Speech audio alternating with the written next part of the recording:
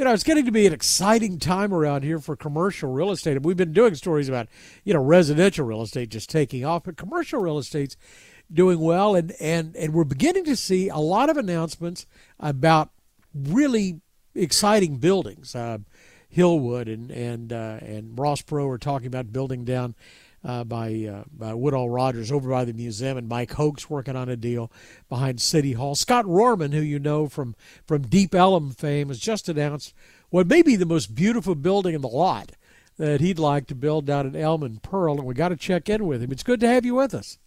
Well, thank you very much, David. It's good to have you give us a call. It really is a gorgeous building. It's two buildings, actually. So talk about it. It's over there, Elm and Pearl, but it's sort of over by whatever Southland Life is known as now, I guess.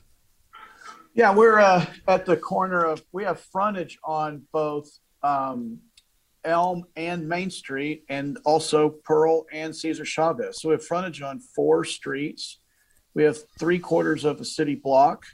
And it took us about 4 years to block all this together. And we were having to buy undivided interests from some people.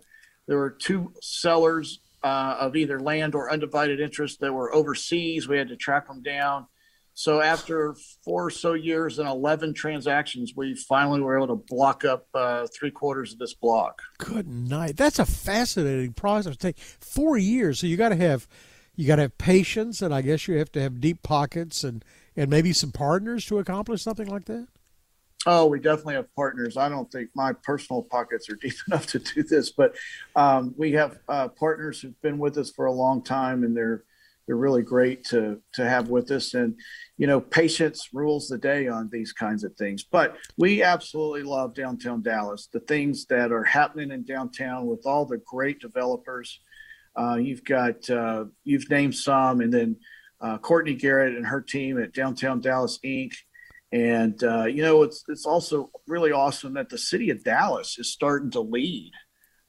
Majid Al-Ghafri and his team with Gus, and they're working with Michael Morris. And there's a lot of things, I-30, Fair Park, 345, streetcars. There's just a lot of really exciting projects going on. And now's a great time to be in Dallas. Well, it seemed like everything was going to Frisco or Plano or someplace else other than downtown Dallas. So maybe it's due. So tell me how this worked. So you've gone through all this time and all this money, and you've assembled this parcel. Now you've come out with this gorgeous drawing of this 2-building complex, and now you got to go out and find somebody to fill it up, right? That's right. So we are in discussions with a well-known Dallas office developer who is probably going to be our partner. And we already have our leasing teams identified for retail on the bottom floor. We've got our hotel team identified, our office leasing team, and the apartments. So we're not quite ready to announce the team. We want to do that when we have the whole thing kind of buttoned up. But we've really been out talking to who we think are the cream of the crop. And it looks like we're going to get each one of those in their respective disciplines. So we're excited. Well, now don't you need like a Toyota or something to announce they're going to leave California and come to downtown Dallas and be in your building? So, it's really interesting that we do. You're absolutely right. And what's really interesting is the brokerage community, as well as the capital provider community, is telling us that the amount of people looking in Dallas is up 3-fold to 5-fold, depending on who you talk to, for post-COVID versus pre-COVID.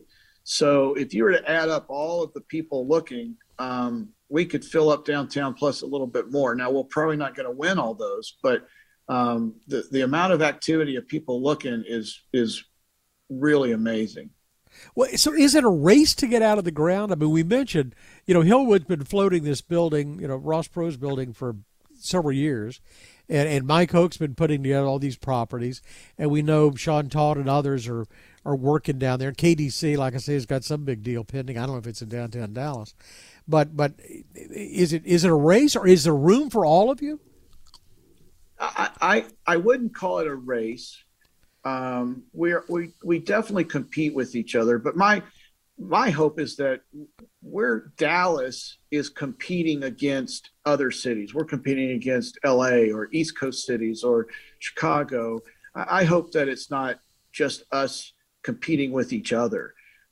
So really the goal for me is that, the Hillwoods and the Kaisens and the Hoaks and the Hunts. And I mean, these are all really smart people, creative people, Granite's out there. I mean, there's just Hines. I mean, we're just blessed to have a lot of great developers. And so it's kind of fun for me to look at how do we make the city of Dallas better versus saying I'm competing with, the guy, 10 blocks away. I see it really as Dallas is competing against other cities to get really top-notch people. And I'll also want to give a shout out to Beck.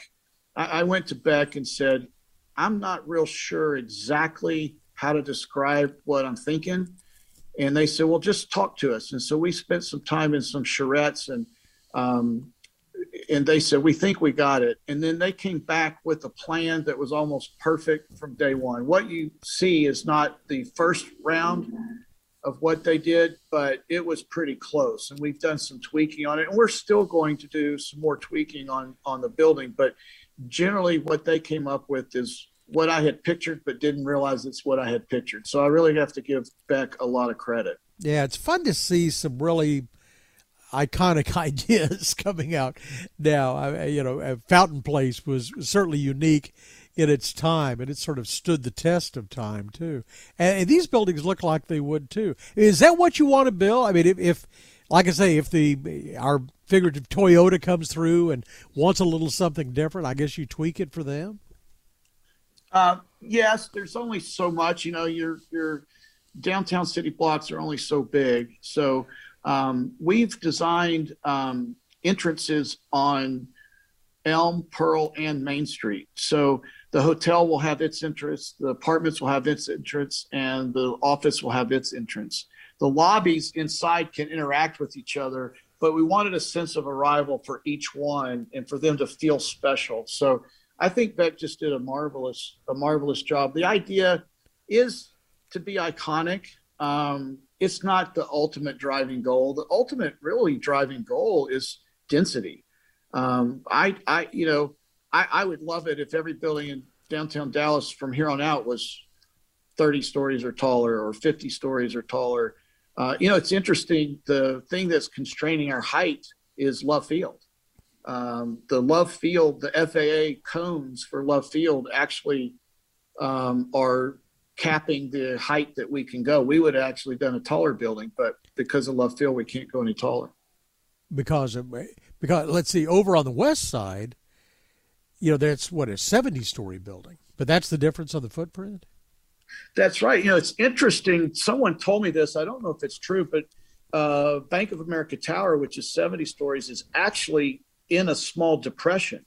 So they had to actually take it down and find a low spot so that they could have so many stories. So it's interesting just the way the runways are set up and the way that planes get set up to land at Love Field. They were able to squeeze a 70-story tower in there. The actual positioning of our site as it relates to Love Field make us capped out at in the mid 40s. Yeah. So it's been very interesting to learn more about FAA and airports than I ever thought I would trying to build a building. Let me ask you this. Are we at the point now where you look to incorporate mass transit? Because there's always a concern about, how many cars and how much space you have to have for parking spaces. Can you incorporate that? So we're looking at fully parking per code as well as for practical needs on our site with structured parking. So we'll have some parking below grade, some above grade. And I'm a big proponent of mass transit. My concern is until mass transit's really a chicken and the egg. It doesn't work until it works. And once it works, it works. And so I'm focused on building more density. The denser the urban core is, the more people will want to use mass transit and have the ability to use mass transit. Well, and what you're building, it sounds like you could walk to work too, in theory. Well, we're excited because we're within a 3-minute walk of 4 parks. We're within a 5-minute walk of Clyde Warren Park, a 4-minute walk to the Arts District, a 3-minute. Maybe I walked too fast, doubled those times, but still a very short period of time for walking to the farmers market, 12-minute walk to Deep Ellum. And so, the interesting thing about the east side of downtown is the ingress egress is amazing. I live north of downtown, and I can take the little ramp to go down to I-30 and then go up the toll road, or I can go up Cesar Chavez and go up Central, and I can get home in the same amount of minutes either way. So every day when I go home, because our office down here now, every day when I go home, I just check to see if there's a wreck on one of them. And if there is, I go the other route. So the ingress and egress to the east side of downtown is the most phenomenal ingress and egress than any other area of the core. Well, and I guess it could get better. This is one of the few times we haven't talked about Deep Ellum because you've sold all your properties in Deep Ellum. But there's a lot of talk now, serious talk, I think, about eliminating or depressing 345, which is that great barrier between, East downtown Dallas and Deep Ellum. That would mean a lot to you if it happens. Is that realistic that it goes away? I think it's very realistic that something different will be there in 10 to 20 years. In terms of going away, I've been a proponent of doing something different from the first time I heard about it, which was after we bought in Deep Ellum. Patrick Kennedy and I met, and he kind of had the brainchild, and I'll give him the credit for it. I don't know if it's going to be depressed or a surface road or even elevated. But I'm real excited at what the city of Dallas is leading right now. The city of Dallas has stepped up like really I've never seen them in the last 25 years, and I'm so excited to see it, where they are pulling together TxDOT and the mass transit folks and Michael Morris at North Texas Council of Governments, the feds, and they're really seeing the whole thing as a one big thing versus 345 is in a silo versus mass transit's in a silo versus I-30's in a silo. And so what's really exciting is the projects are all coming together as one. And I think that in 20 years or 50 years, people are going to look back and say that period of time in the early 2020s when Dallas did that and had forward thinking to look at all of it as an integrated project versus a series of small isolated projects. Right. I think it's one of the most fabulous concepts in public spaces I've seen in a long time. It is a good time, and it's a good economy, and looks like it's got legs, so maybe it'll be around for a while. Scott Rohrman is the CEO of 42 Real Estate, and hopefully we'll be building a really gorgeous building here pretty soon. It's good to have you David, 42 Real Estate's not big enough to have a CEO, but I am involved. So thank you for that. Well, it's CEO Spotlight. We'll W that. There you go. For more of our conversation with Mr. Rohrman, go to krld.com/CEO. I'm David Johnson, News Radio 1080 KRLD.